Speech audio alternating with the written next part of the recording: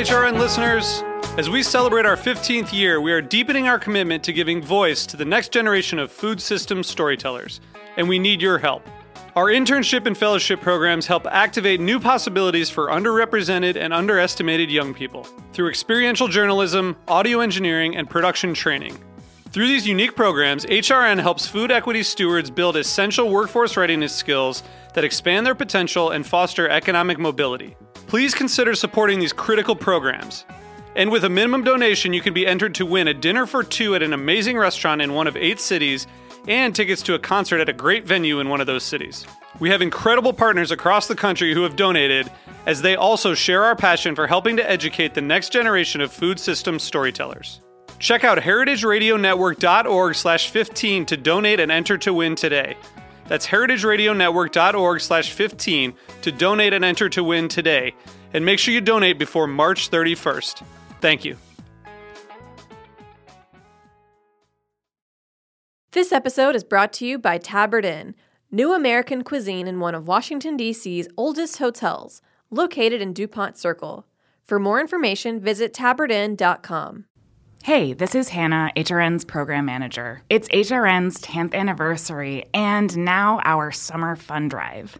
So show your support for independent, revolutionary, entertaining food radio by becoming a monthly recurring donor. HRN is powered by a passionate community of thoughtful eaters, and we need each and every one of you to show your support so that we can keep bringing you your favorite food podcasts. It takes a village, and every dollar donated, every listener tuning in is essential to our continued success. So set up a donation for $10 every month. You'll show us that you want to be a part of a bright future for HRN. And you'll get one of our brand new limited edition Pizza Pocket t-shirts. So snag your new favorite tea and show us some love, all for the price of about 2 fancy lattes each month. Go to heritageradionetwork.org/donate today.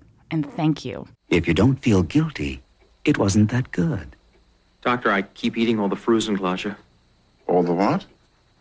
Frusenglasche. Ice cream. I just can't help myself. Have you tried giving up Frusenglasche? What do you think? I'm crazy? Enjoy the guilt. Frusenglasche. This week, we're going all in on ice cream, and we don't feel the least bit guilty about it. I'm Kat Johnson, and this is Meat and 3. Meat and 3. Meat and 3. Meat and 3. 1 meat, 3 sides. Food, news, and storytelling.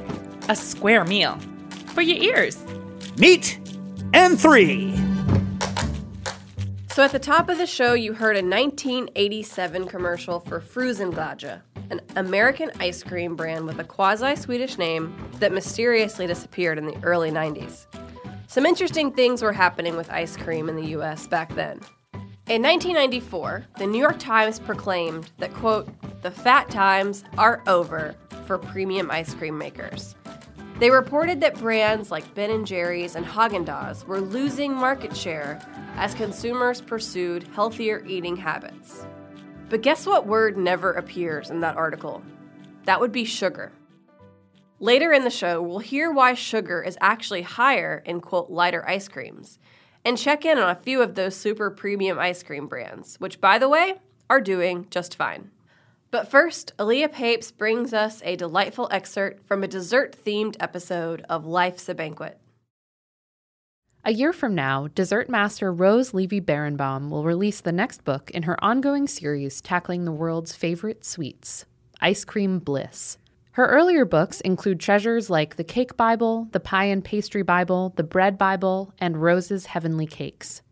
Rose and her cookbook collaborator Woody Wolston joined hosts and superfans Zara Tangora and Bretton Scott on a recent episode of Life's a Banquet. We have a very, very, very special guest, one of my personal baking heroes, Rose Levy-Berenbaum. So today we've all brought you here to celebrate one of our favorite confections of all time, and it's perfect because the new book is about ta-da! Ice cream. Ice cream! We're all screaming about ice cream! Or as I like to say in French, glace. Rose and Woody shared some ice cream tips and talked about why readers should try cooking ice cream at home. You have to think, people can buy ice cream. They can go to boutique places. But why make your own? And the reason is because when you make your own, you don't have to use any preservatives or additives. So you get the pure flavor. You could always tell when the additives are added. Yeah. Exactly. We really have to tell you a really hot tip about ice cream because they're please. made. All right, cool. Well, not tips. only is there a reason for making ice cream because you can make it pure, but you can also make the flavors that you want. And my goal is to make a creamy ice cream. If it's going to be icy, might as well make sorbet. Absolutely. So one of the tips is when you're making berry ice creams is to concentrate the juices. And the best way to do it is by freezing the berries. And then you don't have to cook the berry part because that stays fresh and vibrant, but the juices get reduced down. Rose and Woody talked about some of their favorite recipes from the 150 in the book. They're not far out, like there's no bacon ice cream. Oh, thank goodness. But there is Thai corn ice cream. And there are actually 2 recipes in the book that don't require, you wouldn't use an ice cream machine for. And the reason that they don't get icy is because they're made with Italian meringue, which means that you have egg white that you beat. You guys know this, but that you beat hot sugar syrup in, and that prevents it from freezing. And one is a nougat, and the other is a lemon ginger. And they're 2 of my favorite recipes. Amazing. A frozen Italian meringue. I didn't know that. That was so new to fabulous. We are all out of time, but this was an amazing, amazing honor for us both. Thank you, everybody. Thank you very much. Hasta la pasta. Stay tuned for the release of Ice Cream Bliss coming in May 2020. In the meantime, check out the full conversation on episode 42 of Life's a Banquet to hear more ice cream tips from Rose and Woody and a brief history of Ben & Jerry's from Zara. You can find more of Rose's books and cooking tips at realbakingwithrose.com. Speaking of Ben & Jerry's, the famous Vermont-based ice cream company has been making our sweet, salty, crunchy, creamy dreams come true for decades now.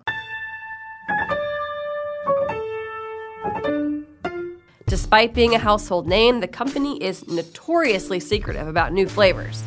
Hannah Forden tracked down one of the keepers of these ice cream mysteries to learn more.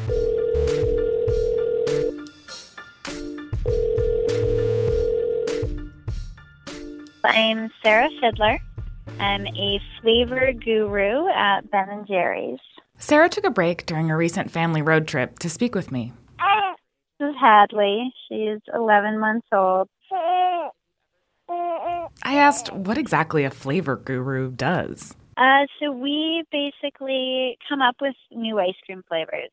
That's the short explanation. But we come up with the ideas. We figure out how to make them in the kitchen, work with our manufacturing sites to figure out how they can make them, and then work with a lot of the other teams in the company to develop the packaging and actually turn it into a product that can go onto shelves and be sold across the country. In addition to taking Ben & Jerry's flavors from a mere idea to a treat in my freezer, Sarah has to keep the new recipes she's working on under a veil of mystery. Yeah, so it's very top secret. We are not allowed to talk about anything that hasn't launched yet. People all the time, and strangers that I meet in restaurants or airplanes always want to know what I'm working on. I'm like, I can't even tell my mother what I'm working on. I can't imagine having to keep such delicious secrets. We're usually working on projects about 18 to 24 months in advance. So, we don't bring home anything that we're working on that hasn't launched yet. And when something launches, I get really excited to show people because it's been bottled up for so long that I want to show everyone what I worked on for 2 years. No spoilers here. But, mystery aside, I was curious what goes into creating an innovative flavor combination that actually tastes good.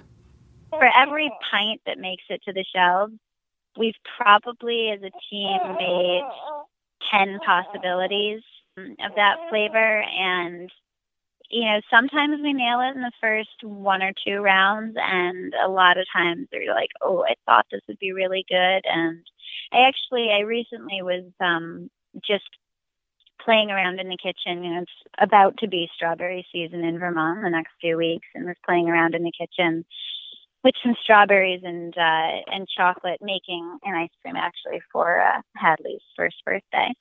And what I thought would be really good is, it's a chocolate ice cream with strawberries and a chocolate cookie swirl. And it's good, but, not nearly as good as I thought it would be. And now I'm, starting to think of, could I have added something salty in there? Could I added some marshmallow? Trying to think of ways, because I think it was just a little bit too much chocolate, believe it or not. A single element can transform the ice cream from meh to amazing.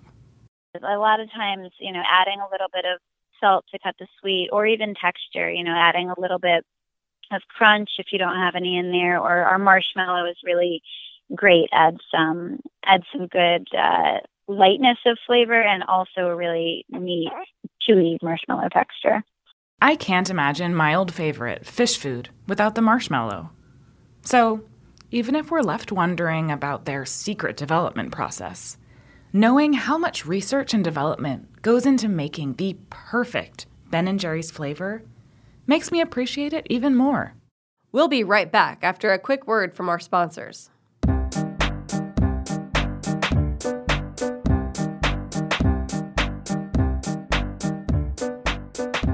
This episode is brought to you by Tabard Inn.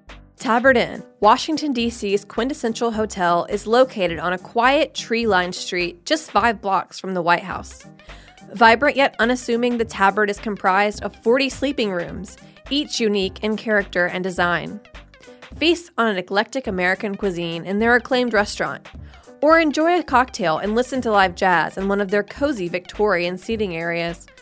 Mingle with travelers from around the world who find the Tabard the only place to stay when taking their travels to Washington. For more information, visit tabardinn.com. Welcome back to Meat and 3. When's the last time you had a flavor of ice cream that blew your mind? For me, it was Gooey Buttercake by Clementine's Naughty and Nice Creamery. No one in the country makes it like we do. Meet Tamara Keefe. I'm the CEO, founder, and otherwise known as the flavor temptress of Clementine's Naughty and Nice Creamery. I got to taste her ice creams at an event hosted by Explore St. Louis, the city where her microcreamery is located. The Gooey Buttercake is one of her so-called nice flavors, while her naughty flavors have boozy infusions. We have a trade secret process for infusing alcohol into ice cream up to 18%, which nobody in the country can do, hence the naughty. So most of the boozy ice creams out there either have such a small amount of alcohol in them, it doesn't really matter. It doesn't really make them that boozy. 1. 2, they're using liquor flavorings, like a bourbon flavor as opposed to bourbon.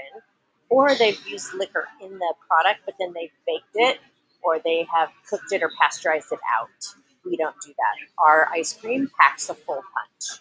It's not only the flavors that make Clementine's Naughty and Nice Creamery stand out. It's one of just a handful of microcreameries in the country. In order to be a microcreamery, there are 5 qualifications that you have to meet. 1 is you have to be small batch, meaning real people have to make the ice cream, not some big industrious continuous machine. Number 2, everything in the ice cream has to be handcrafted. So are your sauces, your variegates, your chunks of deliciousness, everything that you put into the ice cream, you have to make by hand. Number 3, you have to be all natural. Number 4, you have to have less than 30% overrun, which is a technical term for the amount of air that's whipped into the ice cream. And then last but not least is butterfat. In order to be a microcreamery, you have to have more than 16% butterfat in your ice cream. And all of ours have between 16 to 18%. Tamara is also highly dedicated to sourcing the best dairy for her ice cream. It took me about 6 months, but I found an amazing local dairy co-op right over the bridge in Illinois called Meadowvale. And they have amazing cows. And, we call ourselves cow to cone because of the amount that we purchase from this dairy co-op. We actually are, we don't dictate, but we have input into what the cows are fed, meaning they're never fed corn, they're never fed soy, they're never fed animal byproduct. They're all RBST and hormone-free cows, and they're grass-grazed and pasture-fed. So we're starting with this amazing product, and we get to have that kind of input because of the volume of product that we buy. So not only is the ice cream delicious, it also helps support family dairy farms in Iowa. If you're in St. Louis, you can go get a naughty or nice scoop of local small batch ice cream from Clementine's. But if not, they also ship. Go to clementinescreamery.com to get your hands on this one-of-a-kind ice cream. For our last story, we're diving deeper into a topic that Tamara touched on: overrun. Here's Oscar Belkin-Sessler with the story. Food trends come and go, but ice cream is forever. Well, as long as you eat it before the melt starts. But seriously, this magical frozen dessert is just as loved as it's ever been. And judging from all the wild flavors that places like Clementine's have been churning out, it's clear that the industry is expanding. Creamers on the cutting edge have seriously progressed the ice cream game. But while typically unusual flavors like durian and calamansi have become quite prevalent in the world of high-end ice cream, ask any experienced crafter or connoisseur of the stuff about the most important aspect, and it's actually unlikely that they're going to talk to you about taste. Yeah, because it isn't about the flavors, and I realized that long after I started making it. Jenny Britton Bauer is the creator of Jenny's Splendid Ice Creams and a certified giant in the world of ultra-premium frozen desserts. The flavors are easy because if you start with great ingredients, you're going to get great flavor. And, you can always find cool things to mix together to create a story or whatever. But what it's about is the texture and the body of the ice creams. If you can't get that right, then the story and the flavor doesn't matter because you'll be distracted by the iciness or the soupiness or the brick hard ice cream that the flavor won't even matter. And there's a whole bunch of variables that play into the texture. The cream to milk ratio, the use of stabilizers, sugar content, added fat. But there's just one metric that grocers, creamers, and consumers can use to get an idea about the quality of an ice cream without ever needing to try it. It's called overrun. And if we're all screaming for ice cream, I'm running from overrun. Okay, Hannah, picture this. I'm standing in Key Food. It's 10:30 at night. I've got that vanilla ice cream craving. Now I go to the freezer, and I'm looking at two ice creams. I'm looking at the Breyers, and I'm looking at the Häagen-Dazs. The Breyers is 1.5 quarts, and the Häagen-Dazs is 1 quart. But there's something weird going on, because I have them both in my hand, and they weigh, like, pretty much the same. Okay, explain. Is a quart volume, or is it weight? So the quart is volume, and they'll also display their size in fluid ounces, which got me confused, because I've always known ounces as weight, but when it's with fluids, it's really the volume. And they actually don't do a good job of representing how much ice cream is in by weight. And why is that? Overrun. So what is overrun? And what have I got against it?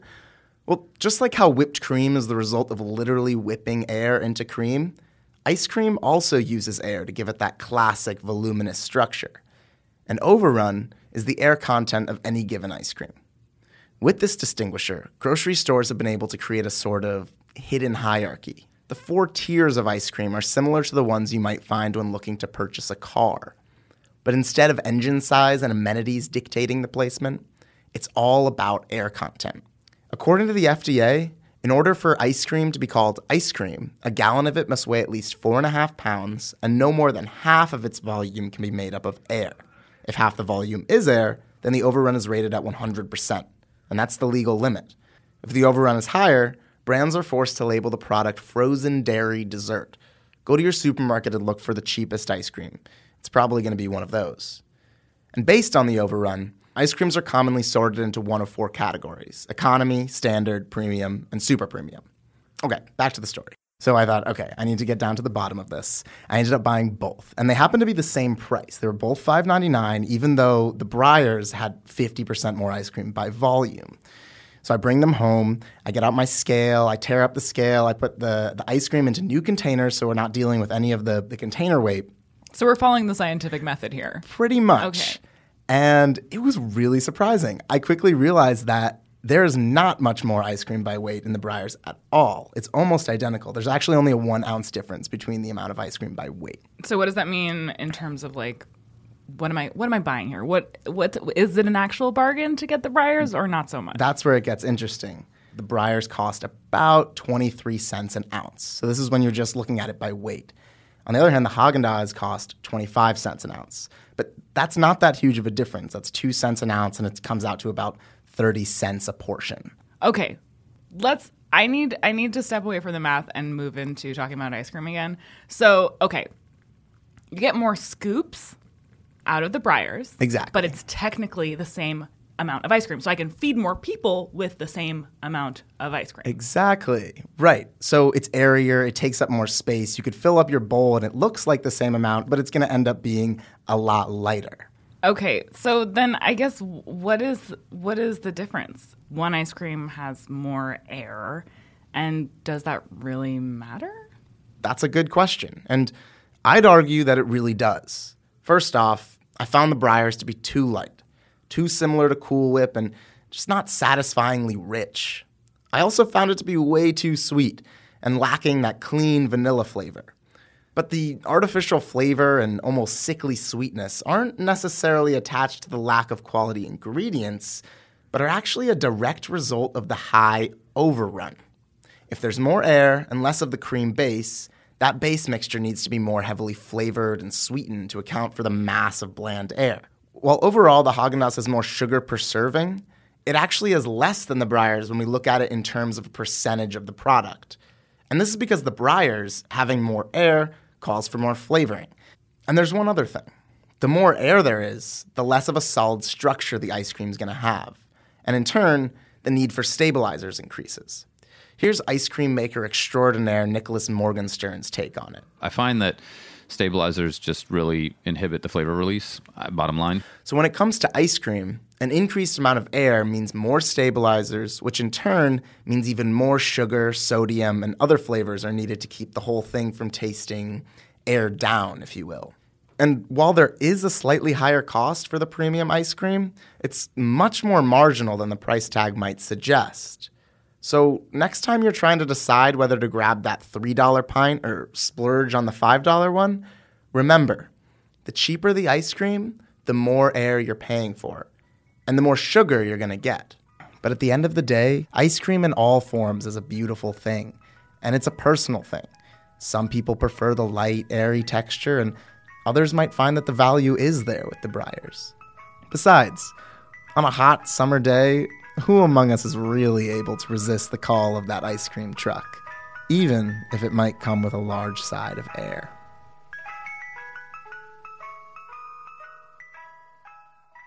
Well, that's our show. Thanks so much for listening. Special thanks this week to Aaliyah Papes, Oscar Belkin-Sessler, Zara Tangora, and Breton Scott. Meat and Three is produced by Liza Ham, Hannah Forden, Katie Mosman-Wadler, and me, Kat Johnson. Our audio engineer is Matt Patterson. Our theme song was composed by Breakmaster Cylinder. This program is supported in part by public funds from the New York City Department of Cultural Affairs, in partnership with the City Council.